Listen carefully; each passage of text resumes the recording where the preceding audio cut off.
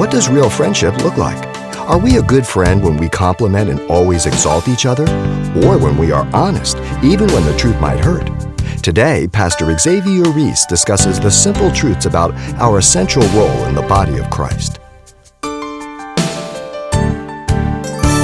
The believer is not to forsake the gathering of the saints. The book of Hebrews chapter 10 verse 25 tells us that. It's real simple. You can't separate your profession and confession of Christ and your participation in the church. To say I'm a committed Christian and that I follow him, yet I'm not committed to the body of believers is inconsistent and unbiblical. 1 Thessalonians 2:14, Paul the apostle told them that they were now followers like the churches in Judea. They congregated in the Lordship of Christ. They confessed Christ. Their faith was in Christ. They gathered together. Now the believer is to be active in the church. Each of us have been imparted at least one gift of the Holy Spirit, 1 Peter 4:10 says. And we're to minister to one another for the edification. I don't know what your gifts are. That's for you to go before the Lord. But you have at least one gift. And I can tell you what that one gift is not. It's not sitting. There's no such gift. Step out and start being available and make yourself use, and God will direct and guide you in your gifts.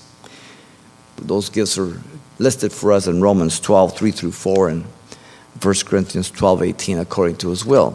Christ is the head of the church and the church is his body. You can't separate the head from the body. You can't separate yourself from the church. Now there's also the aspect of commitment to people. To love one another. Jesus said this to his disciples in John 15:12. Love is manifested in many ways. 2 Timothy 4:1 says, convince, rebuke, exhort, and reprove with all long-suffering and teaching. Love isn't just permissive. Sometimes churches say, well, love is Jesus is love, and we don't get down on people, we don't judge people. Well, then you don't believe the gospel then. If you love your son or your daughter and they're doing something wrong, you correct them. You get all over on them. If you don't, then you don't love them. Proverbs 27:6 says, faithful are the wounds of a friend, but the kisses of the enemy are, listen, deceitful. If you hang out around people that are always complimenting you, they're not your friends, they're your enemies. Get some real friends. Also to pray for one another, James 5:16 tells us to pray. What privilege it is that you can pray for me and I can pray for you. What power we can witness in each other's lives. We've seen people be healed. We've seen marriages restored. We've seen incredible things. What a privilege. Paul prayed constantly for people in the various churches if you read his epistles. But also to forgive one another. Ephesians 4:32 tells us the word to forgive as Christ has forgiven us in the same proportion. This is the greatest evidence of being Christ-like, forgiveness.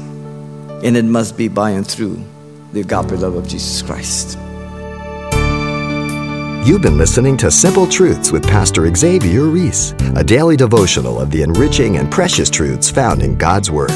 We're glad you joined us and want to mention that today's message, as always, is available on CD for anyone who gets in touch.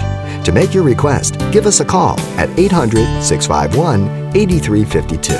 That's 800-651-8352. Or write us at Simple Truths, 2200 East Colorado Boulevard, Pasadena, California, 91107. Or visit our website, calvarychapelpasadena.com.